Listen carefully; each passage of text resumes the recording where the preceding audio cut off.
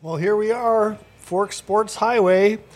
Boy, we got lots to go tonight. The name of the show is Twins Tumble, Yankees Perfect, like that. Bedard the Blackhawk. James Harden opts in. He didn't opt out, he opted in. So he's going to be with Philadelphia then? Well, they're probably going to trade him, but this way he can still get his contractual amount. He won't be having to try to sign the same kind of a deal as a free agent as an older guy. But I'd be surprised if there's as many suitors as they think for him. And then the last thing in our title is Deng, 4 wins, Deng commits to UND, University of North Dakota football. He is a receiver and a defensive back on the 4 Wins football team, and the guy's got really good hands, and he's 6'4", and he can leap. I'm surprised to see him committing though to football because he's basketball. There are many in the state that think he's the best basketball player in the state in high school. I don't know. What do you think, Bill? I don't know about that one either. I thought you had kind of talked about that, last winter that he might have a decision to make whether he was going to play football or basketball in college. Right. But well, and when I see that, I'm like curious. Is there a chance you could do both? Well, there's a chance. I mean, there have been some people that have done. I know Tom Petrick played both when he was in college. Well, but the seasons kind of overlap. Yeah. And, well, I mean, basically it's a year-round commitment, whatever sport you're in. Well, that's what kind of struck me is because is it because he likes football more than basketball? Maybe in the long run. But I don't know. I mean, he's got his whole senior year to play yet. Well, both sports. I would say it has something more to do with what his future plans would be. And he may be thinking that football is he might be a pro prospect in football. Oh, that's a good point. That's a really great point. And maybe not in basketball. I mean, well, obviously, because we certainly pump out a whole lot more pro football players out of the University of North Dakota and NDSU than we do basketball players in pro sports. Well, you look at that guy from Devil's Lake, and he's about as good as you could possibly be in North Dakota. And, they basically were saying, you're not good enough to get drafted, period. Well, and we're talking Grant Nelson there, right. and he did actually committed to Alabama. Yeah, committed to Alabama. So Grant Nelson is no longer an NDSU Bison. He's an Alabama Bearcat. What are they? Crimson Tide. Crimson Tide. Yeah, they've got an elephant or something as their mascot. But they did have a pretty decent season last year, and I suppose before I go much further, it's this Fork Sports Highway, and of course I'm discussing all this sports with the Bill, the legend Deutsch over here, and didn't introduce you, and we're missing. Oh, everybody knows me, Monty. Well, yeah, the man, the myth, well, the legend. Yeah, it's not in this town. You walk around with this guy, you got to stop every 5 feet, so he's visiting with somebody that remembers him. It's like he might as well have been a school teacher for everybody that knows him. And then I forget over here the expert analyst Dale Kulas and our producer and stat man and all jack of all trades. Yeah, that's right. Ready to rock some sports, and this is always a crazy time of the year. I always forget too. Usually I'm thinking, yesterday I was kind of doing some prep for the show and getting all my notes together, and so it's this dog days of summer now. That basketball and other than USFL, but basketball's over, hockey's over, but then it kind of sneaks up on you if you forget. You got the NBA draft, the hockey draft, and the baseball draft all happen within a month of each other. And then, there's actually some decent stuff going on in WNBA. I even did some research on some MLS. I was joking with you guys before the show, and so much stuff to go over. There's a race in Chicago or something, too, isn't there? The first ever NASCAR street race is going on this weekend in Chicago. First ever in its history. There's been a lot of other circuits, like F1's done a lot of street races, so IndyCar's done a lot of street races, but this is the first ever in NASCAR history. This is going to be huge. I'm super stoked for it. So much going on. Wow, I hadn't heard anything about that. And I see we got our man Keith Cummings in the chat. Keith! He'll keep us in line anytime we start spewing mistruths and half-truths and that kind of thing. Don't remember everything, then he will help us. Good fact checker. I try to keep as much together as I can. But like I said, I started out with the title on the Twins Tumble. Yeah, I'm rocking their shirt because they're celebrating that, thank God, they're no longer on top of the AL Central after 2.5 months of 500, leading the league with like around a 500 win-loss record. It was embarrassing. Well, they, like we've talked about, the Twins for years have lacked the pitching staff and have always produced pretty good hitters. And this time around, now they finally put together a pitching staff, and then the hitters that they have in the lineup, on paper, are pretty darn good hitters. Yeah. But in reality, Byron Buxton, man, he had some long struggles these last couple of weeks since coming back from his injury. I think I had it notated. He went over 20-something, and then just yesterday he finally got a hit. I think he was like another, again, just like over like 15 or 17, something like that. And he's married in a long slump right now, and Joey Gallo too. Oh, but don't have to remind me, Bill. I was going to get there. Joey Gallo, man. Okay, so they just played 3 games with the Braves. The Atlanta Braves are hot right now, and the Atlanta Braves have really great, deep talent. Like they've got like 12 guys. All hitting pretty well, regular players. They don't even have enough room for all their hitters. And so the Twins roll into Atlanta and just get steamrolled, basically. Yeah. I got a fun quote here from Rocco Baldelli after the game, because after the last game of the series when they got swept yesterday, they closed off the clubhouse to all media, so it was just Baldelli doing quotes to the media. And there's this fun quote I got from Baldelli, quote, "We're scraping just to score a run right now." A single run. And oh my gosh. Yeah, it's just been sad. And last week we were talking about Joe Ryan, like, oh, all right, first Twin player to pitch a complete game shutout in 5 years. Yes. And his follow-up game afterwards gave up, usually he's given up very minimal home runs this year, very impressive, but his last game this past week gave up 5 home runs in the first 2 innings. He only lasted 3 innings in their Tuesday 2-6 loss to the Braves. It was at one point in the game, the Braves had 6 hits and 5 of them were dingers. Yeah. I mean, you can't write that. I didn't see much of the series.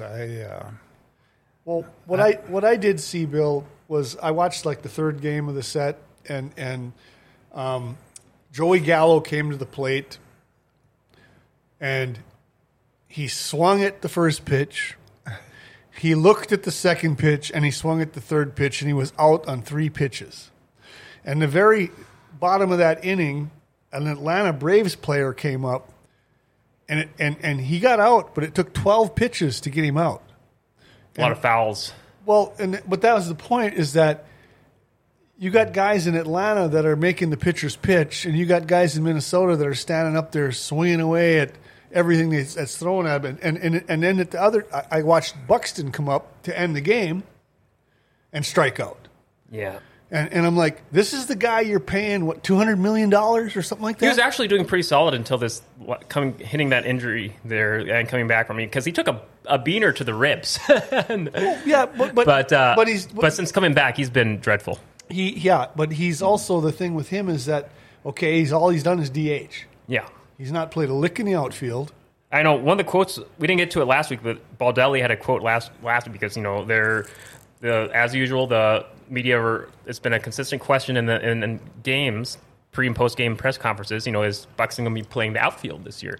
And he just flat out said he usually just quickly dismissed the question, but he had a record amount of media for one game and about a week ago, and he just flat out he wanted details. We can't. He's pretty much more or less said, I'm just paraphrasing, he's too injury prone in the outfield. He's his own worst enemy in the outfield. So many times he's got hurt just running into the wall, not being too careful of the warning track, and just because he's so fast, and or collisions with other players. Yeah, he just got hurt way too often out there. Well, he slid in at home one time too, didn't he? Yeah, exactly. And that did not look good. So he'd been DHing, but then the first time he went out and missed a few games because of injury was his own base sliding, just like you brought up, and so he's injuring himself running the base paths too, and I'm like, this is the guy. I don't know if Byron Buxton is ever going to be a completely healthy baseball player. You know, I try to, because I'm a Yankee guy, I try to compare. Buxton is kind of the Giancarlo Stanton of the Twins. When Stanton is hot, the guy is hitting tape measure home runs like Aaron Judge does. But he can't stay on the field either. And he's muscular. He's even more muscular and built than Buxton is. But he can't stay on the field because he's always pulling a hamstring or pulling a shoulder or it's something or one way or the other with him. And so like New York fans are ready to get rid of him. They call him Plastic Man or, you know, and they don't tolerate that. You know, fortunately for Byron Buxton, he plays in Minneapolis. Yeah, that definitely helps. Because they'll eat him up. And, you know, I don't know. Those East Coast markets, and now the Twins are going for 3 games in Baltimore. Yeah, they start that up tomorrow at 6:05. Well, Baltimore is in second place in the American League East. And Baltimore is much like the Atlanta Braves and the Cincinnati Reds with a core of really good young talent that is ahead of schedule. And I don't know, man. I see the Twins going in there and possibly getting swept there too.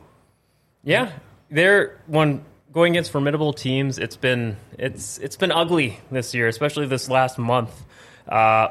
A couple of bright spots from this past week. You know, Kenta Maeda made his return from injury, and he actually went five scoreless innings that got their win, but that was like last Friday. And his next game after that, he lost. He didn't look atrocious. It's just a lot of the bullpen didn't step up there too. Well, no, he pitched pretty well in that start against the Braves. Yeah, but so that's one bright spot. I guess speaking of other injuries, another pitcher for the Twins, Jose De Leon, he is going to need a second Tommy John surgery, so he's going to be out for a long time. So, a second Tommy John. on his right elbow. At first, put on the 15-day IR to get that checked out. And, a lot of bad stuff going on. But, you know, a good thing that will have good things going on, especially need to get broken stuff taken care of, treat you right, is from our friends at Northwest Tire. Bingo. Dale, you're so slick. Okay, Northwest Tires has a job opening. They're looking for front counter sales help. Working with customers, writing up work orders. We got a phone going off, too. Deal with selling tires and inventory of them. Oh, no, it's not on my end. Is it your phone going off, Monty? Never mind. My brother. Uh-oh. I was like, what is this? I could hear it. I couldn't see it. It's on vibrate. Sorry, folks. Northwest Tires job opening, front counter sales, working with customers, writing up work orders, dealing with selling tires and inventory of tires. Pay will depend on experience. They will have benefits including part-time paid off, or paid time off, health insurance, part-time paid off. Jeez, wouldn't that be something? Paid time off, health insurance, 401k, and more. So paid time. Oh man, I'm blowing PTO, paid time off. Paid time off, health insurance, 401k, and more. Call Chad Hoff, 701-780-8473. Or apply online at northwesttires.com. That's NWTIRE.com, 701-780-8473. Front counter sales help. And I'll just vouch for Northwest Tire. I can't remember if I said it on here or a different show last week. I had my shocks going on my vehicle, and Northwest Tire, they made sure to take care of me. They had me in and out in no time. And there was even one thing, some little hiccup along the way, and they didn't even charge me extra for it. So it was Chad Hoff and the crew at Northwest Tire, they are awesome. They will take care of you good. They're out there on Gateway Drive, just on the other side of the interstate there. So, well, I saw the Twins did have the dreaded players-only meeting, too. Yeah, a players-only meeting. Yeah, Baldelli pretty much said he needed to give him a pep talk. Well, I don't think Baldelli's supposed to be in there when they're having a players' meeting either. Well, no, but I think they've had a couple of meetings like that already, and you know, who's the leader? I mean, who's the veteran guy that's coming in and doing the talking? Joey Gallo.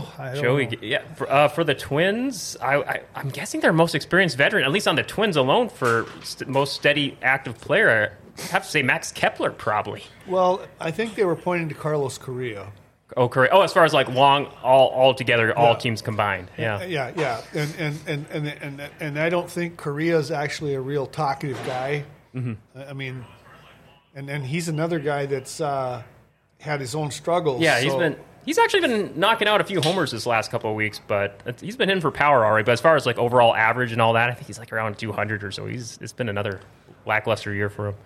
And there's been a lot of talk, like local sports media too, that's saying they're trying to make a hard push for the Twins to cut bait with him because they're like, but they signed him to a pretty hefty deal. Yeah. Though. I mean, I don't know. I think if the Twins could put a healthy lineup on the field, they'd probably be 5-6 games over 500. But the fact that they've got so many guys dinged up like that with so many little nagging type injuries, I just don't see it happening. As far as my Yankees and their big game last night, a perfect game, the 24th perfect game in baseball history. Pro baseball's been going on since about, 1876, 1880, something like that? Late 1800s, yeah. And for it to only be the 24th perfect game, and I think what I was reading, 4 of them were Yankees. Of course, we had the one, Don Larson's perfect game in the 56 World Series, only one in the World Series. But perfect games, that's 27 up and 27 down. Right? Yep, no walks, no errors, no runners getting on base that way. Very rare. I was kind of talking to Paul a little bit before the show earlier in the day here in the studio, saying just emphasizing the just how big this is in baseball, because I was trying to do some just quick math on how many baseball games are in baseball history. And it's well into the six figures amount. Oh yes, yeah, easily, yeah. And what probably would you say safe estimate 500,000 baseball games in Major League Baseball history? At least, and at a minimum. So 500,000, maybe more likely 700, 800,000 MLB baseball games, the top talent in all of baseball, and to go a perfect game with one pitcher, no runners getting on base at all, hit, walks, errors. It's only happened 24 times. That's huge. Yes. Well, just even finishing 9 innings is huge these days. Well, we talked about that with Joe Ryan from the week before, that it's so rare these days, but the one thing is Domingo Germán, for the Yankees is the guy that, the Twins were whining about with cheating because he had substance on his hand, and they checked him twice and let him continue to pitch. And then a couple weeks later, checked his hands and he got ejected and suspended for 10 games. And and he kind of has like a general, higher than average, starting pitcher ERA also. I think I was looking up, it's around like a 5.1 or something ERA. Oh, yeah. No, when he's on, he's untouchable. But when he's off, it's bombs away. He's got a real fastball or what? Well, he's got a pretty good, it's near 100 miles an hour, but he's got a lot of movement too. And that's where the sticky stuff comes in. Oh, okay. And I was doing a little research too. We're talking about just how rare these perfect games are. The last time it has happened was in 2012 with Felix Hernandez with the Mariners. So we'll have to maybe ask Supersonic about him last year or something too, or within the last couple of years. Well, so 11 years though since the last perfect game. I would have guessed sooner, but when there's only 24 in the history of baseball. And so we're in 2023. I know there was a no-hitter earlier this year. Yeah, no-hitters, you get maybe 1 or 2 of those a year about. Yeah, you can. I mean, and they're actually coming up more often, but a lot of times I think the Yankees got no-hit by Houston last year, and it was one of those 4 pitchers, combined to do it. It wasn't a solo pitcher doing it, and that's more common these days for that to happen, but. No, there's not a bunch of Nolan Ryans out there getting 7 no-hitters or Sandy Koufax and his 4 no-hitters and that kind of thing. Well, the All-Star game must be coming up pretty soon too, isn't it? Well, the reason I'm talking about my Yankees, and you guys know I'm going to Colorado in the middle of July, right? And I bought the baseball tickets and I bought plane tickets and planned this trip before Aaron Judge ran into that fence in Dodger Stadium. You guys know that, right? Well, he was trying to get a Dodger dog. Yeah, man. So what happened to him? So he stubbed his toe on the base to that gate out there, that antiquated gate that needs to be changed. It shouldn't be there anymore. There's very few stadiums have anything like that. And so, MRI comes back. Well, he didn't break his toe or his foot. That's a good thing. But now, in the week and a half or so, right now, we find out he tore the tendon in his big toe. And the first reports were out. It was a 10-day IL, injured reserve, and now it was. Well, he's not going to come back till after the All-Star break. Well, the first series the Yankees play after the All-Star break is against the Colorado Rockies in Colorado. But now it's starting to look like there's no timetable on Aaron Judge. He may not be playing till closer to October if they are still alive. I don't know. Kind of teeing me off. You won't be seeing Aaron Judge in Colorado. No, they're in fact they're out there looking around to who's available to bring in and put in that lineup. Is that what you're going down there for, Monty? Is it the All-Star game you're going down there for Colorado? Or No, the All-Star game takes place before that. Is it in Colorado? No, the All-Star game is in. I'm getting the date. July 11th is the All-Star game. Yeah, and I'm the game I was going to was July 16th. So yeah, but no, I wanted to see the Yankees play the worst team in the National League. That's Colorado. Colorado just got beat. What was it not the California Angels here like in the last week? Was that the one 18-5? 23-0 in the fourth inning. Oh my gosh! You didn't see that? No. And the game ended 25-1. 25-1. I think it was California that beat Colorado. Old big dog Bill Tanner I was talking to him and he was posting stuff on that. Old KJ 108 guy. But he had posted. He sent me a stat showing the score was 23-0 in the fourth inning. Oh, were you hearing from multiple people that night, Monty? Oh yeah, people liked her. Oh gosh. Hey, at least you had your moment in the sun yesterday to see your team, your team just. Well, Yankees and like Bill's over here ribbing me still. The Yankees beat Oakland in Oakland, 11-0, and Bill's saying like 12 people saw the game. Yeah. No, yeah. Well, yeah, they'll be, if things go their way, I know they're still working through it. They're trying to get them a lock for Las Vegas there. We're talking about in recent weeks. Well, I think that is a done deal, isn't it? Yeah, I think it is. I think at least they've got the land for it. I know that. Yeah, I don't see how any way possible Oakland is going to keep the A's in Oakland.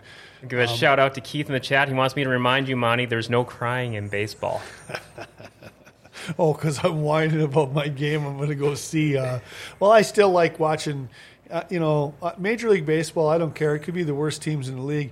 The last live games I was at, I saw the Atlanta Braves host the Pittsburgh Pirates and the New York Mets on back-to-back days, and at that point, the Atlanta Braves ended up winning the World Series, and having seen those two teams in it was June of that year before last, I didn't imagine that the Braves were going to win the World Series, not from what I saw. And, so that was the one thing I thought I came out of that with, was I got to see the World Series champions while they were still kind of fluttering along before they got in that stride. And that can happen in baseball. A team can get hot late and just go.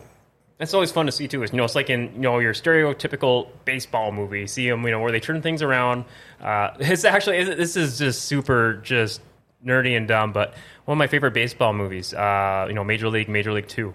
That's the story of those movies. Ragtag bunch. They just suck to start off both of their in-movie seasons, and then they find the magic to capture lightning in a bottle to turn it around. Usually they play a nice movie scene montage with them like getting some hits or stealing some bases, and they got a catchy jingle that plays throughout it. They used it in both movies. It's in my running playlist because it gets those endorphins rocking. So, but no, it's like you said, it's fun to watch a team just like I said, turn it around and make a chase for the playoffs. And outdoor baseball, you can't beat it. Yeah. Oh yeah, exactly. That's the other thing, Bill, is and Atlanta has that outdoor stadium, and it was like there's nothing like that sitting out in a baseball stadium on a hot summer night. Doesn't matter, mate. Having a Coors Light or a Busch Light or whatever. Not like being in the Metrodome. Oh, that was sterile. And that same goes even for on like minor league level. I'll make sure to do it a couple times a year at the Red Hawks games in Fargo, and even we went last year too at for the short-lived Pilots. That was a blast too, catching that outdoors. So yeah. Well, I drove by Kraft Field today. Oh, I think they're doing the construction now, right? Well, they did the destruction. Yeah. I remember doing a report on it for the update when I was filling in a few months back that they're going to be doing construction this season. They took everything down. It's because I think it's I think they're completely redoing like the grandstands, so like the restrooms, everything. Yeah, everything. It's concessions, restroom. I thought they would just replace the bleachers and stuff on top, but no, they took everything. They're doing everything, and they must be doing a complete rehaul of the field itself. Well, because you saw when we were out there for the Pilots. If you want to give the Bluetooth increase, there we go. Hey, there we go. There he is. What's up, Steve? At the tone, please record your message. No, whoops. That was his voicemail greeting. Steve, I saw I missed your call here. I was calling you back. Why don't you give you a call back when you have a chance here? You can go ahead and leave the volume up, Monty. So There we go. Yep. So, we missed that. All right. Well, we'll get you I in think here. Grand Forks, they were thinking of getting turf in the outfield where it's grass right now. So just the infield is turf. But the infield turf was in rough shape. We saw that. Right. So they're going to replace that. But I think it just depends upon fundraising if they're going to have enough money to do the outfield, too. Well, I mean, I suppose. I don't know. I kind of like the whole thought of infield turf and outfield grass. Just the combination of it. your camera. There you go. Well, spring, when they normally play their baseball and stuff there, at least the Red River and, Central, it'd probably be nice to have turf because it dries up a lot quicker and you can get out there a lot earlier than you can with natural grass. Yeah. No, I believe that. That's Bill, from your UND days, did you prefer playing on turf or grass fields? Or no, grass fields were definitely the best. Yeah, and UND had definitely the best grass field of anywhere because they didn't have lights at that time, so the high schools were never playing at UND. So the football field would get one day of practice we'd have on a Friday afternoon, and then just the home games would be the only thing that would go on that field. I know. So it was basically immaculate. Gosh, yeah. Dennis Gunderson, the guy that he used to run the Zamboni and stuff. Oh, yeah. Because see, the reason I got to know who he was is because his older brother Wally used to live in the townhouses next to Lester and Erna. Oh. Over there on 24th Avenue. They were all old people, but we used to go over there and visit. And he was a kind of a jack of all trades guy that was always working on something. And he was. But Gunderson, he did the Zamboni for ever and ever for UND. Well, and he did a great job on that field, but it's just because there was no traffic on it. Is Supersonic Steve in the house? Yes, I am. Hello there. What's up, Supersonic Steve? I can't do it like Raven. I'm sorry. No Raven this week. We got no Raven tonight, so shout out to Raven, by the way. Uh-oh. Paul gave a Supersonic Steve impression. Paul. There you go. So, I've been sitting here gloating about the Yankees and their perfect game. What a dandy. And of course, Bill over here is giving me grief because nobody saw it because they were playing Oakland. God, they are so bad, man. It's a joke. That's too bad. Well, apparently they had 15,000 fans last night. 12,000 fans, which is a big crowd for them. Besides the crowd they had when they tried to do the reverse protest, when they ended up with 27,000 people or whatever it was. But they can't put people in those seats and that old Coliseum or that old stadium they play in. And their history. They're going to Vegas. There's no doubt about it. It's too bad, because it's kind of like the Sonics with the history that the Sonics had, and the A's have been around longer, I believe, than the Sonics. And just to lose, they had all those years with Reggie Jackson and Catfish Hunter, Ricky Henderson, all those guys, and it's too bad to see them, head out the door. But the city hasn't listened to them. They need to update their stuff, and, you can't blame them for going to someone who will.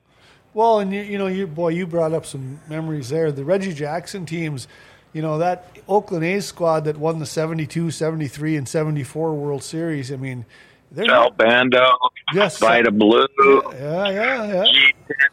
Yeah. And the guy with the mustache. Raleigh Fingers. Oh, gosh, yeah. Well, the mustache of all of baseball. Catfish Hunter pitched for him, too. Catfish Hunter. I think he was there before he went to the Yankees. You're damn right he was there before he went. We had Mark McGuire. So they had the pitching staff in Oakland at that time was Blue Moon Odom, Vita Blue, Ken Holzman, Catfish Hunter, with Raleigh Fingers as the closer guy and the relief man. And I mean, I think all those guys, except maybe Blue Moon Odom, are Hall of Famers. And then you had Joe Rudy. You had somebody stealing bases all the time, too, didn't Bert you? Campaneris. Ricky Henderson. Ricky came after those guys, but Bert Campaneris was shortstop. And Bert Campaneris was one of those guys that played like in a game. He played all 9 positions one time. Yeah. Ricky threw a bat at the pitcher. And threw a bat at the pitcher. That's right. In a playoff game. That's right. He had enough. Ricky Henderson has some longevity. I think he started in like 78, 79, so he was around for a while. Well, yeah, but he wasn't on those 72, 73, 74 teams. And in fact, free agency in baseball began with the Oakland A's. Yes, it did. With the what was the owner of that team? With the hat. He always had a hat on. Yeah, Charlie O. Finley. Yeah. He was the one that kind of started all that stuff. Well, he wouldn't pay those guys, so they jumped ship and went and paid. That's right. Well, here we go. We got this video ad we got to get in here, and it's where producer Paul buys all his shoes. So here we go. For free special orders when shoes aren't in stock and free in-town delivery. Churchill Shoes has operated in Grand Forks for over 65 years and over 75 years of shoe fitting experience on their staff and can cater to all of your footwear needs. Open Monday through Friday from 9 to 5 and Saturday from 9 to 3. Call 701-772-8256 or online at churchillshoesnd.com. Next time you're in need of footwear, give us a try. Your feet will be glad you did. Churchill Shoes in the Grand Cities Mall. Is that the ad? Yep. We're back. Churchill Shoes. Okay, so we were in here talking about the Oakland A's of the early 70s and all those players on that team. We didn't mention Jose Canseco. Well, yeah, but he's later too. He's the Mark McGuire and the steroid era. But that Oakland A's team had all the pitching. And they were famous for that. They were famous for those mustaches and beards. And I thought the uniforms were pretty unique too. Well, that too. The bright yellow and green uniforms. Yeah. Let's see. And who did we say was the manager? Dick Green, I think, was the manager to start with. Well, then the guy that came, Dick Williams, was there for a bit too, wasn't he? No, Dick Williams is the guy. That's what I was thinking. Dick Williams. Yeah. Yeah. And I think Dick Williams managed the first 2 teams that won the World Series, and then there was some following. He coached at Boston too before he went to the A's. Yes, he did.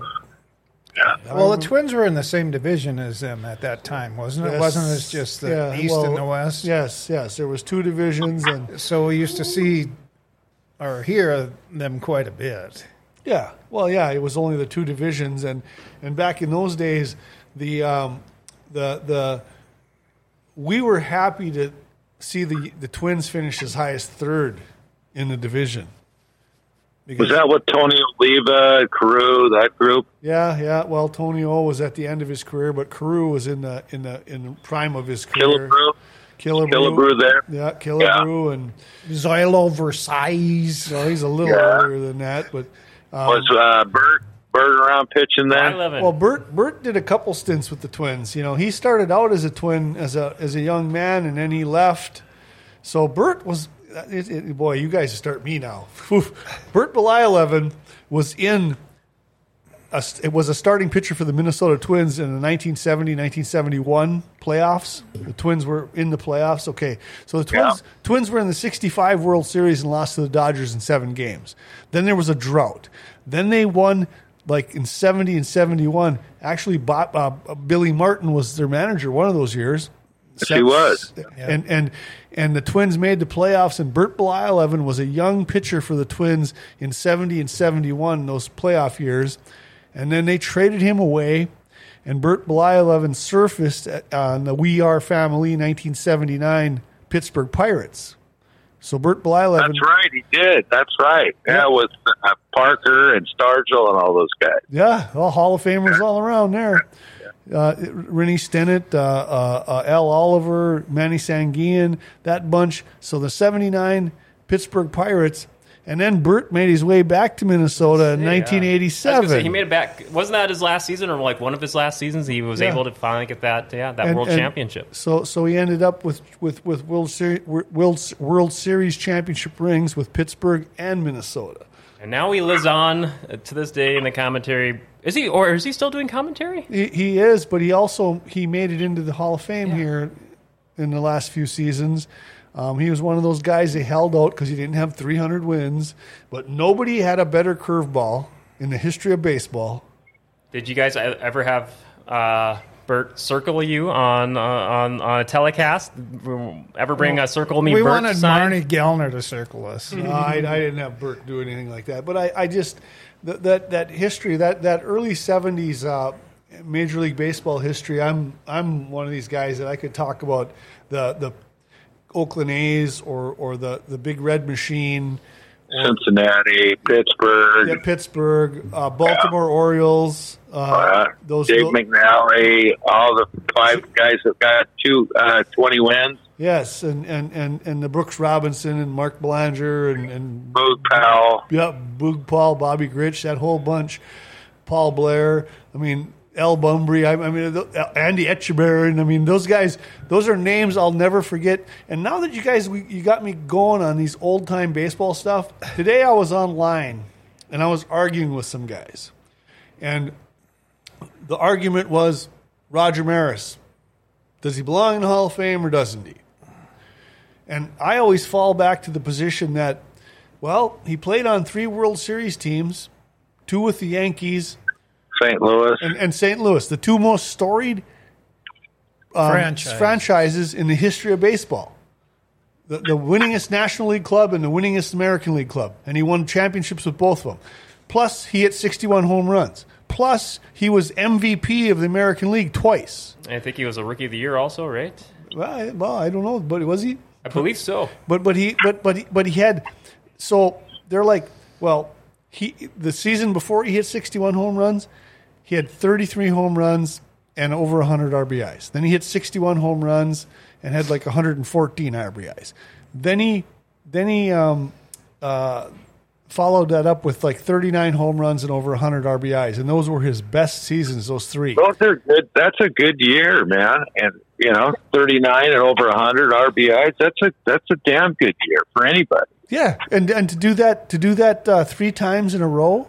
And then to he was MVP twice and to win 3 World Series. And I'm like, I don't care if his numbers after that. He had one other season where he had 28 home runs, and another season where he had over 20 home runs, and one with 19. And I don't know, he finished with like 850 RBIs and 275 home runs. But I tell these guys I was arguing with, when I say the name Roger Maris, it's synonymous with baseball. Absolutely. Yeah. Anywhere you go. Yeah. I don't give a shit who you are, where you're at. You say that name, it's synonymous with baseball. And I said, okay, you've got general managers, you've got coaches and managers, and you've got broadcasters in the Baseball Hall of Fame. What the hell kind of numbers did they put up? Well, I always kind of viewed it as, okay, you got your broadcasting wing, you got your coach wing, and I kind of, you judge each wing according to its own criteria. Okay, the best of the broadcasters here, the best of the players here, and so on and so forth. And well, when a baseball player, and the thing is that for years and years and years, the two guys for up here in Northwest or in North Central America were Roger Maris and Tony Oliva. Because, well, of course, Tony's career got cut short with the injuries, but 3 batting titles. Bad wheels with him? Was that bad legs? Yeah, knees. Knees back in the day when they cut your leg completely open to repair it. But he had the 3 batting titles. He led the American League in hits 5 times. Well, he should be in the Hall of Fame. Well, he is now, but he didn't win any World Series. The only one he played in was 1965 when they lost. And I'm comparing his numbers. So Tony O ended up as a 304 career hitter. Roger Maris ended up about a 250 to 260 career hitter, but he had that 61 home run. Power hitter, man. He was a power. Yeah, total difference. Exactly. That's my point. If Tony O's in, Roger Maris is in. Well, Mantle's in. Yeah, and he had a short career too, but he had 500 home runs. No, he had a long career, 51 to 68. 17-year run. It was kind of interesting, too, that they had the Roger Maris golf tournament in Fargo this weekend, and it's unbelievable the people that come back. Yeah. There's a bunch of golf tournaments going on. I mean, guys that, would have never even seen Roger play, I don't think. Well, and they just want to come to this tournament for some reason. Where was it at? Was it in Grand Forks? It's in Fargo. Fargo. Okay. Yeah, they've got a Roger Maris Cancer Center there, so all the proceeds and stuff from this tournament go to that. Yeah, that's awesome. Yeah. That's cool. I know, and it's nice to see all the people that still come back and all the newer celebrities that want to be in it come back and take part in the money. His sons and the mother and well, Roger Jr. Yeah. Because, he was on some of the Minneapolis talk shows this week, and I was trying to get in and talk to him. Oh. And they were talking about sports athletes in movies that made you want to know who those people were or to watch what you thought. And I always go back to the old... Are you talking about playing themselves or just as actors in the movies? Most times they were playing somebody else. Mm-hmm. But... There's a movie from the Yankees history where it's called Out at Home, and it's about this little boy that escapes from his. Well, first he tells all his little league teammates that his dad knows the Yankees, and that he can get Mickey Mantle and Roger Maris to come to this banquet they're having or to see these kids, and. He's lying, of course. His dad doesn't know the Yankees, but they're in Florida. They're in Florida for training camp. This is where takes place in Florida, and the kid stows away on this truck and goes to where the Yankees are having training camp and hides out and ends up in Mickey Mantle and Roger Maris's room, and Mickey and Mantle are playing themselves. Mickey and Roger are playing themselves in the movie, and. I'm a little kid watching this movie, and I feel like I'm this kid. That's who I always wanted to be, the kid that went and stowed away with Mickey and Roger. And I'm like, they played themselves, and it's I don't know, 1960, Well, I know they had one with Joe DiMaggio in it, too, didn't they? Well, they probably did. That's the Yankees, but the Clipper. I mean, yeah. But no, I and that was my thing, was I wanted to know if Roger Jr. as a kid, if he ever watched that movie of his dad. Gosh. Yeah, I was completely unfamiliar with that movie. I'll have to look up some clips here. But, I know there's a few other baseball numbers that I kind of wanted to throw out at you from that happened this past week here, if that's all right. Well, throw away. You see the big, Shohei Ohtani broke another record this last week. I don't know if you heard about that in the news. He had 2 homers. I know. I saw that. Yeah. First American League pitcher, nearly 60. That's been the number we've been stressing lately, ironically enough. First AL pitcher in 60 years, nearly 60 years, to hit 2 homers and strike out 10 batters. So I thought that was kind of interesting. That was against the White Sox in their 4-2 Tuesday win. And are the Angels actually thinking of not signing this guy? That'd be crazy. Yeah, he's leading the majors with 28 home runs right now. So, yeah. And he's still he's one of their starting pitchers, isn't he? Like he's one of the top 4. Yeah, he's in their rotation. Yeah. The last AL pitcher to do it was Cleveland Indians' Pedro Ramos in 1963. And then, I don't know if any of you kept up with another baseball number I had this week was LSU winning the College World Series there. Oh, yeah. Yeah, we did see that. I watched that. I did watch that. First. That was a good tournament. That was fun to watch.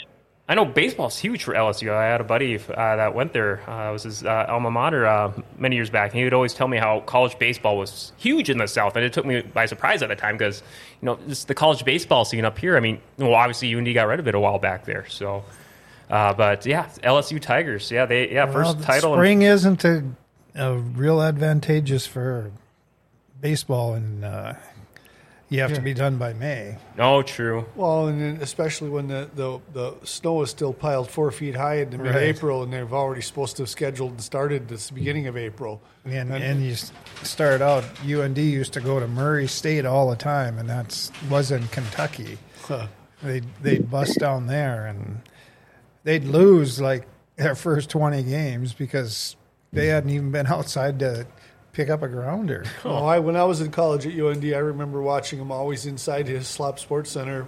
That's where they were hitting batting practice and throwing the ball around. Monty and Steve, you guys said you caught some of the College World Series? Oh, I watched all of it. Yeah, no, it was fun. Florida and LSU, man, you're talking. That's where down there they live that stuff. I tell you, the one that I was really following though was Oral Roberts. I was too. Oh, yeah, they had a great run. Great run. Yeah, I was surprised they got beat when they got beat, but yeah, it's amazing that Oral Roberts could stay with these teams. Where's are they in Texas? Where are they at? I think they're in Tulsa. Yeah, they're in Oklahoma. Okay, all right. Yeah, no, I watched it, and that one kid from, LSU, he got on base every game he played his senior year. Well, there was one for Oral Roberts, too, that had a 43-game hitting streak. Wow. Now, I don't know if this guy had a hitting streak, but he was on base every game they played, like 75 games or 73 games. So, but I don't know if they were all hits or not, but that's pretty impressive. I mean, I don't care at any level, even slow pitch. Well, so now you guys brought that up, so what, a 43-game hitting streak for a college kid, and that makes me think immediately to Joe DiMaggio, because you brought him up, the Yankee Clipper with the 56-game hitting streak, and you look at a record like that, and so in all of sports, when you think across the board, what's probably the most unlikely record to ever be broken? You think it's that one? Either that or Cal Ripken's. Yeah, those two. Boy, that's a good one. Yeah, both of those. Yeah, both baseball records. The hitting streak and because nowadays you always see every couple of years I find myself just doing a good old Google search. What's the current closest active player start streak? And usually you're lucky if it even gets above 1,000. So it's usually just a few hundred usually. Well, the Jello shot guy came up with they apparently like the number 8 in LSU, and their best player wears number 8 and stuff. So the guy bought 8,888 $5 Jello shots. Wow! And somebody had done 6,000 earlier in the week. So I mean, LSU was on the board, and they were ahead by at least 10,000 shots.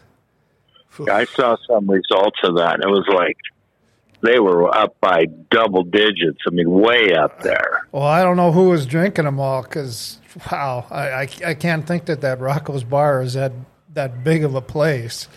And So Jello shots over the 56-game hit streak. No, I don't know. I'm like, because I'm a basketball guy too. I'm like, okay, Wilt Chamberlain's 100 points. I would say that. Oh yeah. Or the Los Angeles Lakers from '72 winning 33 straight games. That's up there. Or the UCLA Bruins 88-game win streak.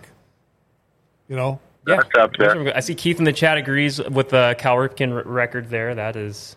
Or Danny McLean, maybe. Well, I was going to say John Wooden and his UCLA Bruins winning 7 straight national titles. Well, didn't Joe DiMaggio have like all kinds of hits too? And well, I mean, 56-game hitting streak. I mean, the guy must have. Well, I don't know. Pete Rose and his over 4,000 hits in baseball. There ain't nobody going to get to that. No.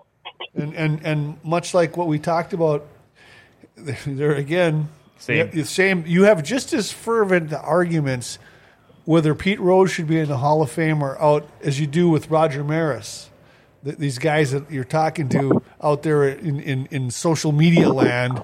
And I'm like, well, Pete Rose, another guy, 3 world championships, MVP of the National League, played on 2 different teams winning national world championships, all-time hits leader, but must have... You know something else about him? He was all-star at like 5 different positions. Yeah, exactly. That's another great point. You know, whenever they needed somebody to change spots so they could fit in, that was going into the 1975 season because Pete Rose was a left fielder at that time for the Cincinnati Reds. And they had George Foster and Ken Griffey Jr., and the big issue that Sparky Anderson had as a manager was how could he fit those 2 guys into the outfield with the outfield he had? Because he had Cesar Geronimo in center field with the biggest gun in the league. Oh man, that guy could fire.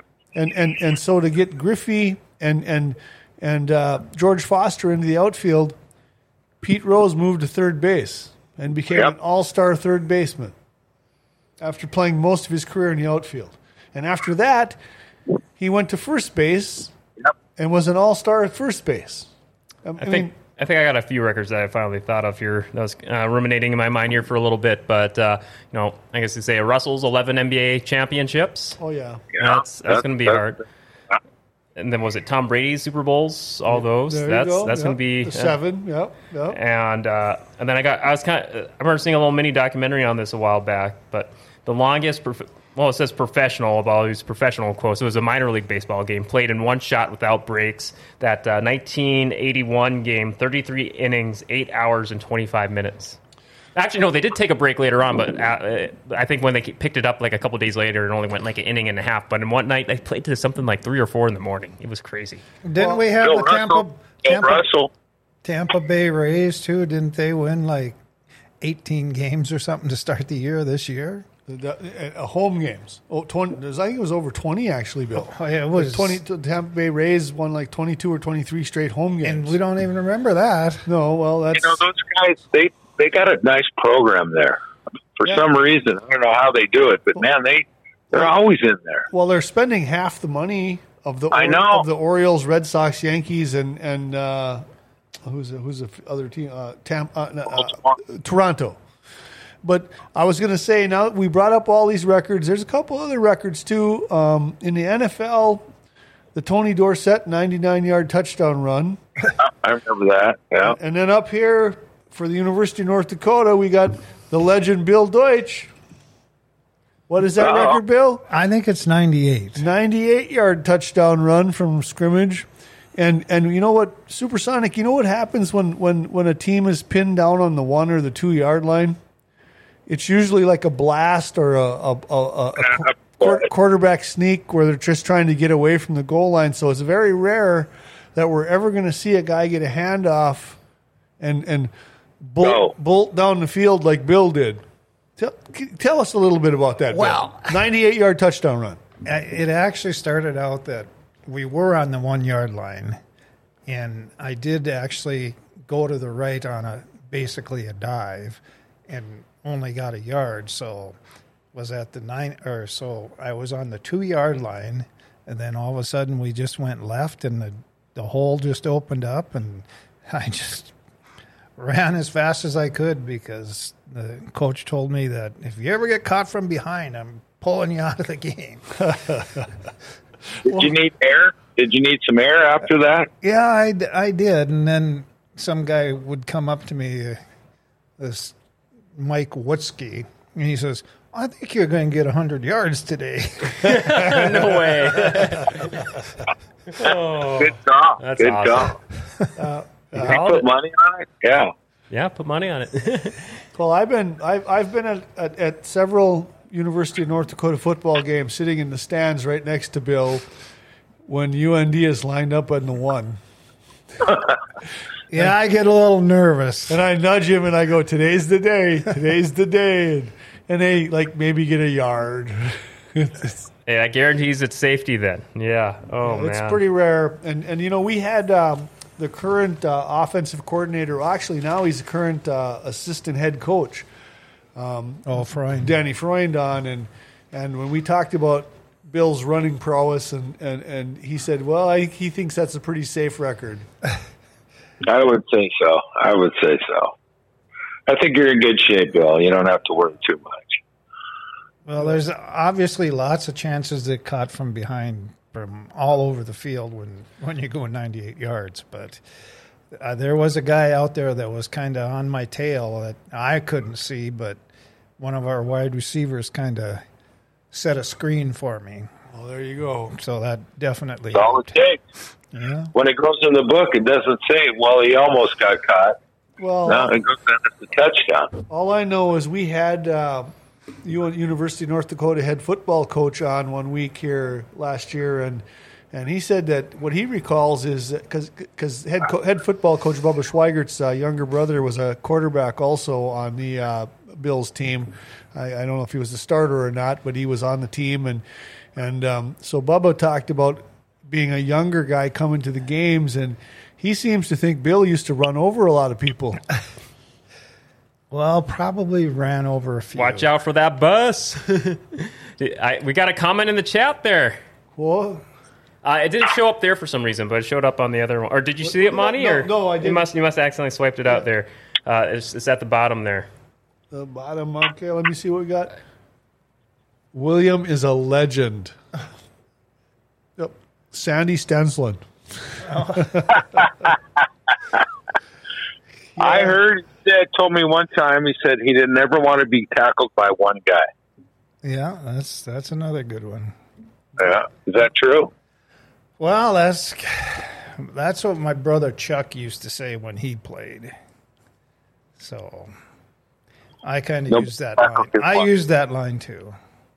Well, all I know is, I've met Bill's older brother Mike and his other brothers, and there's 6 of them, and they all played football and different sports for Shanley High School, the Roger Maris school in this country, and they were a dominant bunch. And Bill's the youngest one of the group, but I just can't imagine trying to feed those boys back there in the late '60s and early '70s, because they're like they eat like horses. a lot of good meals, I bet.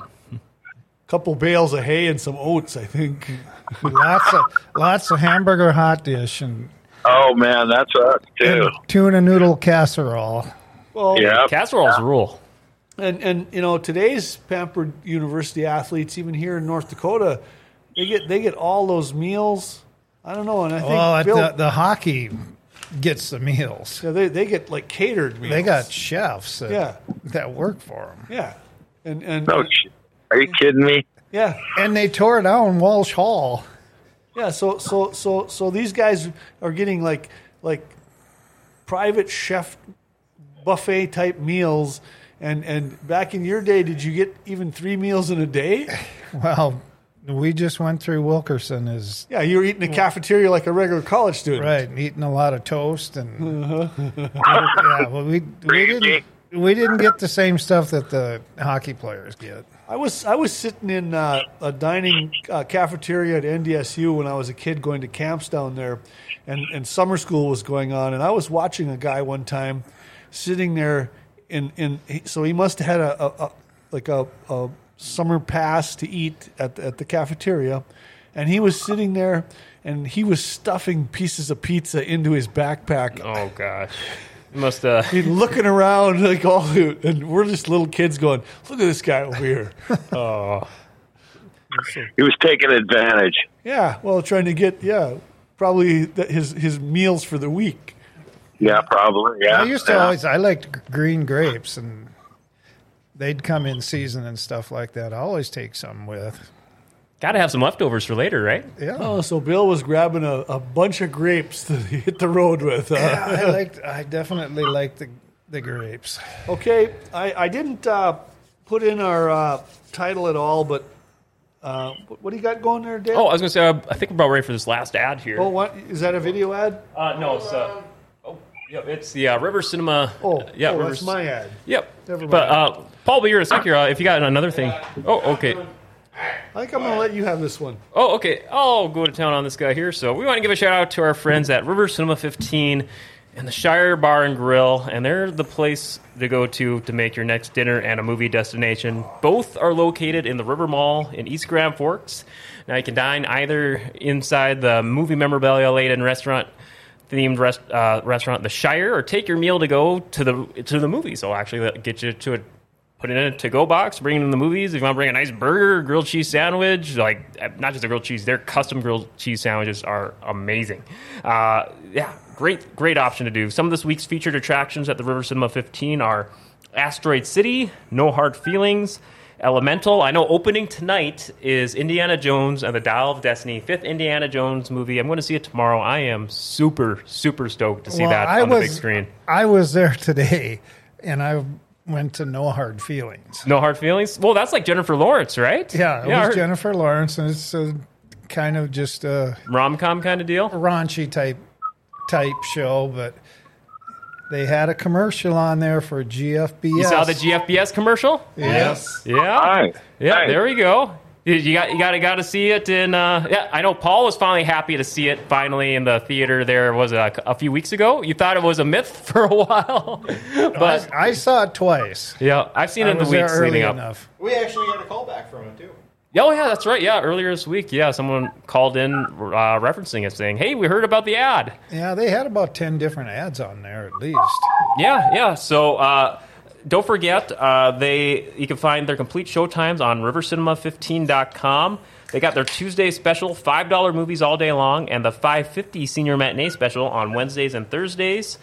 As you saw in some of the video footage a little earlier, River Cinema has luxury recliners, expanded concessions that now serve adult beverages, and it's family owned and operated by the same company that runs the Grand Theater in Crookston. And for that Crookston, for those showtimes, you can check out their website, morefamilytheaters.com. There was plenty of open seats there today, I'll guarantee you.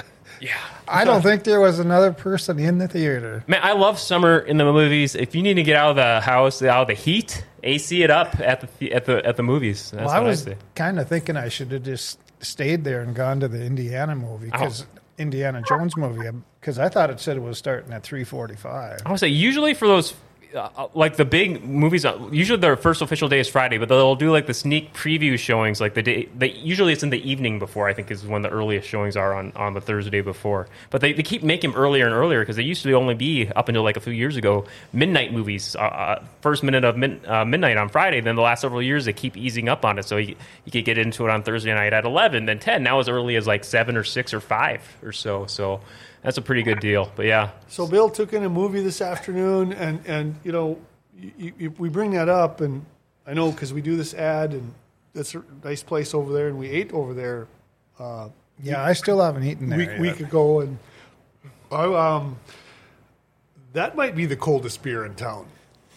Well, what's the best food over there, Monty? Well, I went pretty calm. I went with a burger, and then my buddies had the poutine and the gravy with the waffle fries and that kind of stuff. Mm-hmm. But the beers came in frosty mugs with just a slight amount of slush in them because they were so cold. And I don't know, I might have had half dozen or so, something like that. What are you giving up or something? Well, no, they were the big ones. Driving. Yeah, she was. But well, actually, she wasn't even there. She came and paid for my meal at the end. All right. But you got a good wife, my friend. You got a good wife. Yeah. Well, so anyway, we had that, and what I was thinking about was Bill.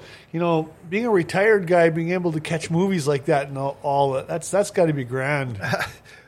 Well, I don't know, just wanted to get out of the house, I guess, and I guess and I won't belabor this, but our other movie theater in Grand Forks, on the Grand Forks side, AMC Theaters is closing. I think today's our last day, I believe. Yeah.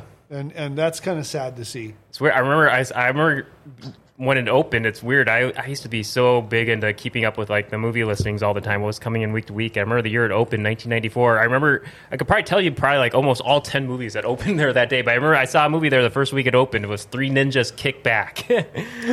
Well, I've always gone to the River Cinema. That's always been my place to go.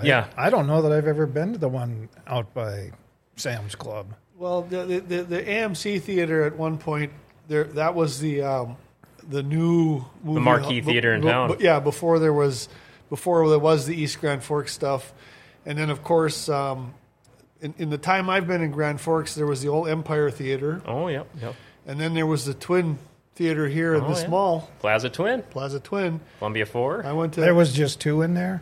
Mm-hmm. Yeah, and then Columbia 4, where the Olive Garden stands. Yeah, gosh, and Plaza Twin was awesome for its last several years. They were doing like dollar movies. Our family would go there all the time. It's kind of because of all the streaming services and all that kind of thing. The fact that the Moore family has been able to make a go of what they've got going on over there is wonderful. I do want to get on another sports topic with you guys while I got you all on. That was the best one ever. Well, here we go. WDAZ. Oh, yeah. Or WDAY. Yeah. What was it That called? used to be called the Cinema International. Yes. It was like only one screen, but it was usually where the AAA Blockbuster was playing, and it had the most seats of all the auditoriums at the time. And yeah, I think that was where I saw Jurassic Park. That was one of the last movies it played. I believe it shut down in '93. There's balcony seating too, right, Paul? I believe balcony up high. And when you showed up there, like it was like it seemed like an art house. Yeah, it was professional stuff. I mean, it was good. Well, no, and that's, you guys are bringing up a time in our country that, boy, wouldn't it be nice to be able to roll back into something like that, where the movie theaters were that decadent and everything about it was special when you were out. But everybody just wants to be able to watch them at home. Mm-hmm. Well, no, everybody wants everything now. Yeah. So we get crap for movies. I mean, not all of them, but they're throwing them out. You know, where it used to take years to make a quality movie. You know, just imagine how long it took Francis Ford Coppola to do the Godfather movies. Oh gosh, yeah. Versus how they're throwing them together now. Prestige picks, yeah. You know, they still have those in the day, but I know we got derailed there for a bit. I don't mind. You said you had some more sports stuff? Well, the one thing I wanted to talk about, because it's been a big deal in Minnesota sports, but the Orono girls hockey team. I've heard about this, but I'm not really up to speed on it. Well, but here's it's something to do with the parents getting way too involved. Helicopter parents that think their kids are all NHL or Olympic type athletes. Now, was this a girls' team or a boys' team? A girls' team. So Larry Olam is a former NHL player. Took on the head coaching job of the Orono high school girls hockey team. Led them to a 24-4 record and a loss in the state title game. And the helicopter parents were sending him emails telling him his approach was all wrong. He wasn't promoting the girls. Some particular girl should have been captain and wasn't captain. I'm like, none of that is any parent's prerogative or purview. They should shut the hell up and get out. You know, they're not. You might think your kid is the greatest athlete on the planet, but the coach is the coach, right? And especially an NHL player is now coaching your high school girls team. Yeah, they should have been just happy to have him as a coach. Well, my question is, did any of his kids play on the team? No, none of his kids. They have nothing to bitch about. Nothing. No, that's a great point. That's a point, Steve. I've been listening to talk radio in Minnesota arguing about this for the last week, and nobody brought that up. Did he have a kid on the team? And no, he didn't. Because that would seem like a solid reason to, how did this happen? How did they land this? Okay, they know someone or family on the team. But no, it's these parents. And so here's what happened. A parent who's the head of this group of parents there's like 4 different factions, like, I don't know, 22 kids, 4 different factions, but the most vocal ones, the leader of that vocal pack sent him an email saying, you're not it. You should step away. We don't agree with you. And he sent her back an email saying, yeah, you're right. I don't know anything about hockey. I don't know anything about what I'm doing. I agree I should step away. This was a personal email back to this person. That's all he said. That's all he said. Yeah. And they took that email to school administration and used it as a resignation letter and let him go. You're kidding me. No, that's what they did. That's why it's such a big issue. So Larry, that's BS. Horseshit. It's complete horseshit. Yeah. You know what? Those parents should be ashamed of themselves. Well, they should be. They should be. And they've been very protective. The media has been very protective not to release the name of the parents that did this. No, they should put it right on the front page. Let them know who it is. Yeah. Well, that's because they're trying to protect the kid. The kid. But I agree. It should be out there on the front page. But also Mark Parrish. So the Orono head girls hockey coach prior to Larry Olam was Mark Parrish, another former NHL player who put out his own tweet saying, I lasted 3 years. Larry only lasted 1. You parents just don't have it. You should step away, is what he said in his tweet. Talk about a slam. I agree with him. And I'm like, this is the generation we're in, where these parents think their kids are the greatest athletes that have ever come along. And one of the criticisms was that he wasn't Larry Olam wasn't in contact with enough college coaching, program recruiters pushing these girls to How old were they? Well, they're high school kids. High school kids that if they're that damn good, the colleges know who they are. Oh shit! Yeah, they don't need the coach telling them who they are. Way before they get into high school, they know who they are. Yeah, they have their scouts. Well, and that's my thing is so we're talking, and of course Orono is a suburb of Minneapolis, St. Paul, and of course the state of hockey is Minnesota. That's what their claim to fame is, and all of these area suburbs in Minneapolis are the hotbeds of hockey. So all these parents know better than any coach would ever know or any NHL player would ever know. And I think they probably tar and feather these parents maybe. I see Keith has a relative comment in the chat saying the parents are just looking for a coach they can control. So, yeah, I'm kind of with you. They're trying to. Good for him for not being that way. That's good for him. I'm all for it. Oh, and if my kid's not good enough to play, he's not good enough to play.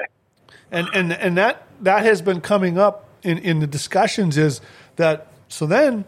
In these discussions on talk radio, you were having parents call in that weren't the helicopter parents, but had really talented kids that scored 60 points or 50 points or 80 points in the hockey season. But because they didn't have that helicopter parent out there pushing them, they got demoted when it came state tournament time for this other rich parent's kid to play.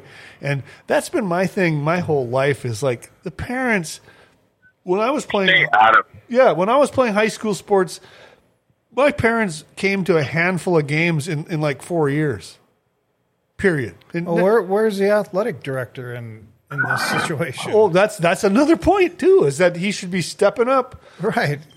Protecting the coach, man. That's his job. I don't think my parents were going to go up to Sid Cichy and tell him that my son should be playing more. Yeah. No, we had respect and stuff for our coaches. All the players on the team and all the parents. Yeah, you didn't talk to our coaches. They walked in, they did their job, and they walked out. No one came up and said, "Hey, here's $5 or $10 or $50 if you put little Johnny in at shortstop." No, it don't work that way. Well, and the parents didn't come up to the coaches and say, "Here, I disagree with what you're doing. You should be doing this." And I think my kids should be playing more. That just never used to happen. Well, Monty, I know you kind of you experienced this not only last season. I mean, aside from all the these just numerous examples you gave on the coaching side, you got to see just overly, I guess you could say, enthused parents dealing with their wrath on the broadcasting side with broadcasting and hockey games, trying to hog the broadcast booth. Oh, yes. Boy, oh, baby, did you light my fire there? Examples? Did someone just come up with that? Yeah, because it wasn't... Okay, so I... on the side, I do like high school hockey broadcasts on the radio for AM radio in Grand Forks here. And I've done it for like 5 years, and we just started back again after a 2-year hiatus, started doing high school hockey games. But because of the way the parents are and the... and also how easy it is to stream nowadays. Wasn't it like some parents are bringing their own audio equipment and video equipment to do their own streams from the press box? Yes, exactly. So here's what happens. So in the Purpur Arena at that they play the high school games in, we have a press box, and normally it's just the radio or the TV station. But the parents are coming in there and they're setting up multiple cameras. So like 4 and 5 cameras in the media booth, taking up all our space and getting in. We can't even see the game because they're standing in front of us. Shouldn't you guys have jurisdiction to kick them out, though? Well, yeah, they shouldn't even be there. Yeah. They're not. There's no reason they're there, but they think because they have a camera, they should be in the press box. And it I'm just seemed like an easy little call to management, being like, "Hey, this ain't right." Well, all I know is if I have to make a point on that. You got me? For everybody listening, nobody will be watching the footage you took from the fireworks on your phone. Absolutely nobody will watch that. So on the 4th of July, just enjoy the fireworks, put your phone down, because nobody's watching that shit. I'm all in on that shit. Steve agrees with you, Paul. I'm with you. Yeah.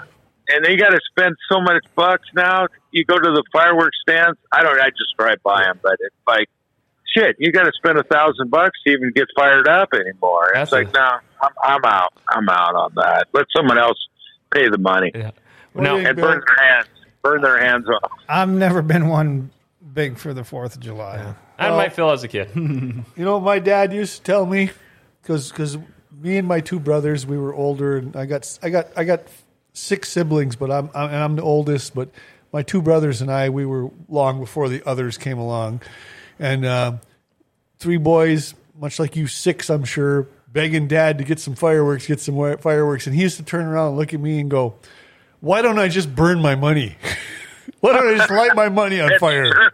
It's true. It's true. Yeah, very good point. It'd be the same thing. Yeah. Now, I know we're down to about our last 10 minutes. I know you had a few other topics in your title, Mon, you wanted to cover. I know always been a huge advocate for Four Winds School. I know there was some big news from one of their... Or I guess you already covered him getting... Yeah, we did talk about Deng. I don't know. Deng, yeah. I don't know if you heard us, Steve, but Deng is a nephew to Luel Deng, who plays for Four Winds High School out here in North Dakota. And last year they got knocked out in the region championship. The year before they went undefeated and won the state championship. He's going to be a senior. Many people think he's the best basketball player in North Dakota. He's about 6'4". He can fly out of the gym, but he also plays football. And this week he committed wide receiver and safety, and he committed to the University of North Dakota, Bill's alma mater over here. And, nice. And kind of stunned me because his prowess has been basketball, and he's, but like Bill was saying, he maybe sees a better path to the NFL than the NBA. So is he a free safety? Yes. So wide receiver. He's a safety safe. He's a safety, but he's a wide receiver also, and he can jump, great hands, 6'4". He was stuffing the ball left and right too. Yeah. Oh yeah, he dunks the ball in high school basketball games all over the place. And now, go ahead. How far is North Dakota behind North Dakota State as far as football? I mean, are they getting close to the same? They're right there. Okay, all right. I mean, 3 years they've been a little bit behind, but now they're right up there. Well, the thing is NDSU has always maintained a scholarship advantage, and Bill could probably talk more to that. It's not as pronounced as it was. I think it's more equal now. But they have the same amount of scholarships. Yeah, we used to have 45 full rides. 40 when I was playing, but this FCS gets 65, and then the FBS, they can go up to 85 scholarships. Full rides or partials? That would be full rides. And sometimes you can't split some of that stuff up. They have to be preferred walk-ons. But now with this nil stuff and transferring, I mean, it's just crazy out there. Now, the draft thing I got mixed up with to bring up was the NHL draft. We didn't get a chance to mention that yet, right? Well, we did say we didn't mention it at all. I think that was in your title. Connor Bedard, the Blackhawk. So this kid has been on the radar for, it almost seems like a decade. His name has been out there. He's won a couple of U.S. under-18 championships, gold medals. He's Canadian. What a surprise. Yeah. So he didn't win anything for the U.S. Oh, okay. Okay, Bill. Thanks for clarifying that. I got him out of the WHL, Western Hockey League, at least where he's getting drafted Regina. From. Regina's where he was. Okay. Where's Regina, Bill? Right by Moose Jaw. North of Wynot, right? Oh, yeah. North of Wynot. But no, Connor Bedard. I think he's played a lot of games in Edmonton because that's, I think, where his junior team was. And then, and it sounded like I was kind of looking up some info on him. He had like first Western Hockey League skater with at least 140 points in 27 seasons, 27 games. Had a 30. Here's the quote I got from NHL.com. Skater with at least 140 points in 27 seasons and had a 35-game point streak, the most heralded NHL prospect since Connor McDavid was picked number 1 by the Edmonton Oilers in the 2015 NHL draft. Heralded draft pick. And from what I saw, there were like 4 different UND players that did get drafted, and I think they go up to 7 rounds. Yeah, fairly late, though. They just did 1 round last night, so I watched most of that last night. And then today they were just going left and right. Just to get through the later rounds? They go much faster. Any big highlights from the UND picks? Well, there's a guy named Perone, I think, is the first one for UND, and a lot of these guys aren't even going to play in the NHL this year. Oh, none of them. Yeah. Most likely AHL? Most of these guys, some of them are playing college. Because Fantilli was second, and he played. He already played at Michigan this year. Yeah, but he probably returns for another season in Michigan. And then we have there's a bunch of Boston College and a Boston U. William Smith was a draft pick for the San Jose Sharks, and he's a Boston college player. Oh my God! Yeah. So he'll be there. And then I was trying to look up. What do you got there, Dale? Oh no, I was just. Yeah. Oh yeah, I got just a few minutes left here. But I was kind of touching base. Bill, just make sure to just like the top highlighted UND picks from the hockey draft. Well, you go ahead and do that because I want to talk about one of these other picks. I want to make sure I know what I'm talking about. Okay, but go ahead and throw in those UND guys. Oh yeah, I don't have the list on me here. I could look it up here real quick here. But well, you're doing what I'm doing. Oh no, yeah. I got the number 2 pick and the number 3 pick overall of the NHL draft. I could go over those real quick. Yeah, why don't you do that? But where the hell is Keith Cummings when we need him? But he's our hockey contact. Number 2, Leo Carlson went to the Anaheim Ducks from the Swedish Hockey League. So he had 25 points, 10 goals, 15 assists, 7 power play goals in 44 games. The 18-year-old was named Swedish Junior Hockey Player of the Year after he led the all under 19 players in SHL in goals and points and tied for first in assists. And I think that Bedard, he's like 17, right? Or like he's super young also, 18 or 17, yeah. And then the third pick overall was Adam Fantelli out of getting drafted to the Columbus Blue Jackets out of Michigan, or getting drafted from Michigan there, and won the Hobie Baker Award as the top men's player in NCAA ice hockey this season. 18-year-old freshman led NCAA players with 65 points and was tied for first with 30 goals in 36 games. Had points in 33 of 36 games and 19 multi-point games. Keith gave you a shout-out, by the way, Monty. He says he's sitting right here. But, Monty, I guess while you're looking that up, too, I guess on one other hockey note, the NHL had their year-end awards, just a couple quick hockey awards for this year. So, Rookie of the Year went to Matty Beniers from the Kraken Supersonic, Steve. There you go. There you go. He was a gopher, too. Oh, but we also had Coach of the Year, and for all intent and purposes, a lot of folks think Dave Haxtell got robbed. I thought he got it. No, he got third. He was third. Oh, really? I thought he... Okay. Yeah. Then the MVP of the year by the hockey writers went to Connor McDavid of the Oilers. And then we have best goalie went to Linus Ullmark of the Boston Bruins. So, and also most outstanding award went to Connor McDavid also. And then, we're just talking about Connor Bedard that got the number one pick there. He won the E.G. McGuire Award of Excellence. So there you go. There's just a few. There's a bunch more, but I won't go over them all. But, Monty, I guess if you're still looking some other things up, I could give a real quick motorsports minute here if you want. Throw it away, yeah. Okay. Throw it away. I want to make sure I know what I'm talking about here. Okay. Yeah. So National Super Speedway for NASCAR last week. It was a slick course. Cars were just going caution all over the place, sliding all over. But Ross Chastain won the Cup race. A.J. Allmendinger won the Xfinity race in overtime. The truck race was won by Carson Hocevar. So, but we kind of previewed it at the top of the show. NASCAR Cup race this weekend, first ever NASCAR street race in Chicago. I'm stoked to see how that plays out. So, love street races and F1 Monaco.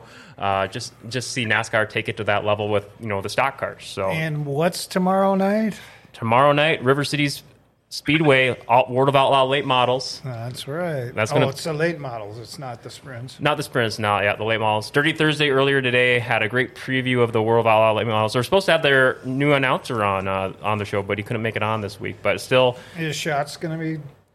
I think he just does Outlaw sprints. I don't think he does. Well, he's done some. Or does he done late models? He's done late models too. Okay, I don't know if he's going to be there, but I know last week for World of Outlaws. I mean, they did the big 4 days of races at Huset Speedway in South Dakota, and that's David Gravel walk out of that with a $250,000 prize. So that was a pretty big deal. I saw the buses on TV one night too. Yeah, Midco aired the Sunday night races. They're supposed to be Saturday, right? They're supposed to be on Saturday. I was actually supposed to do the play-by-play for it, and but no, the rain postponed them. But they were able to make up a day of bus races the next night on Sunday night after the regular the crowd night pleaser. Yeah, Paul, you were there. Did you get a chance to see the bus races at all last week? You had to leave before. Oh shoot! I always wanted to see bus races too. I've never seen them in person. I wanted to see the demo derby and. Well, I'll tell you what, the bus races. I thought you were interviewing some of those kids on the bus one time. Yeah, there was once. It wasn't for a bus race. It was last year where they just brought some buses in to drive. We're in a bus with kids, and they had all the cars for that night. All the late models and sprint cars drive alongside the buses, and I interviewed the kids inside the bus, and just taking in their looks and their shock and awe of it all. It was a blast. It was a riot. So I did finally find my story. All right. What do you got? Okay, so the 5th pick in the NHL draft last night was the Montreal Canadiens. Okay. And they had their starting goalie, Carey Price, come out to announce the pick. Okay. He came out on stage and he said, the Montreal Canadiens select David, and then dead silence. He forgot the guy's last name. Oh, man. And he stood there. This is ESPN coverage. And nobody's giving him any help. No, finally a guy came running up and whispered in his ear, and he still stood there because he didn't hear him correctly, and he mispronounced the guy's name. Oh, shit. And so he said, David, and then he stopped, and he just stood there like a deer in headlights. And Reinbacher, he was the first defenseman selected in the draft. And I'm like, in any other draft, if a guy had come up and said a guy's name, just his first name, maybe you know, but there's probably 100 Davids sitting out there. Yeah. Oh my gosh. So many people being crestfallen. Oh man. And so what I'm reading right now off my phone is that Carey Price, the goalie for the Montreal Canadiens, has apologized profusely for botching this. Oh man. But I have never seen any draft. I don't care what sport it is. Somebody, some star from the team come up to the stage and just lose it like that. Well, why didn't he have an index card or something? Well, that's the point. That's the point, though, Bill. Is like they probably said, "Would you like an index card, or do you think you?" Of course, shit. That's a or a teleprompter. You think? Yeah, teleprompter. Yeah. And he got up there and he had nothing. He was looking around like if you guys, Mr. Irrelevant of the hockey. Oh world. gosh. Well, you just if you and guys what, number 5? the fifth player. Yeah, the fifth player selected in the draft. He lost his job. Yeah. Yeah. Well, they'll never send him back out there. Well, it looks like we're about to wrap up here in a minute or two. Any last stories from anyone? I know I got one or two super quick things before, and I know Keith asked in the chat. Yeah, you're right, Keith. I got on my notes here. It was the coach of the Boston Bruins won the Coach of the Year award. So, yeah, and that was Mr. Jim Montgomery. So anyone else that's here? kind of a farce, though, really, when you think about the Boston Bruins, because they had that big winning season with all the points, and then they pissed it down the leg to their Panthers. And I don't know that that's a better coaching job. First round? Is that a first round? Yeah. I think he was a Denver coach, though.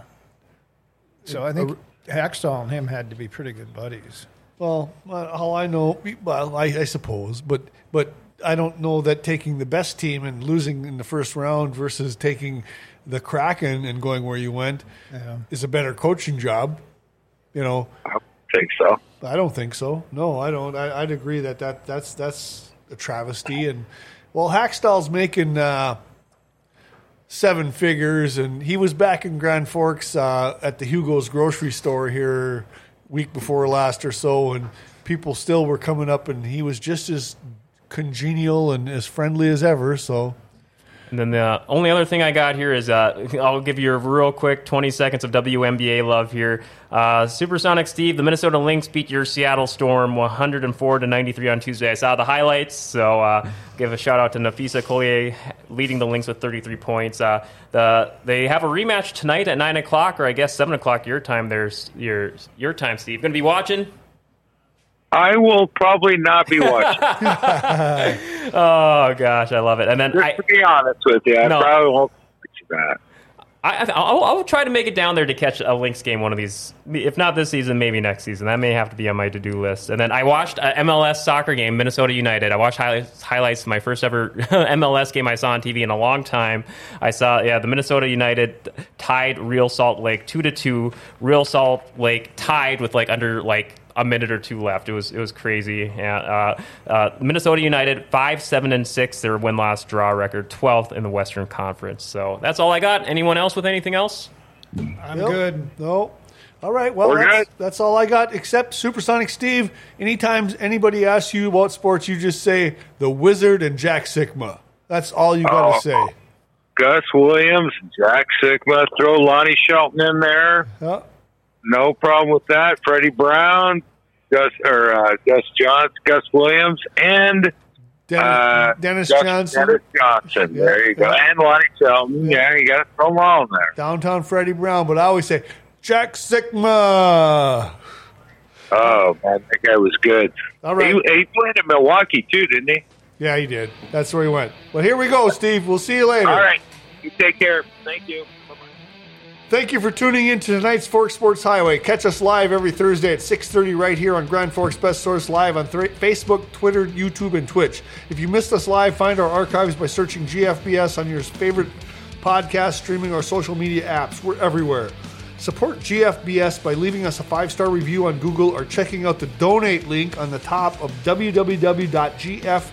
bestsource.com website. That's all for today. We'll see you next week.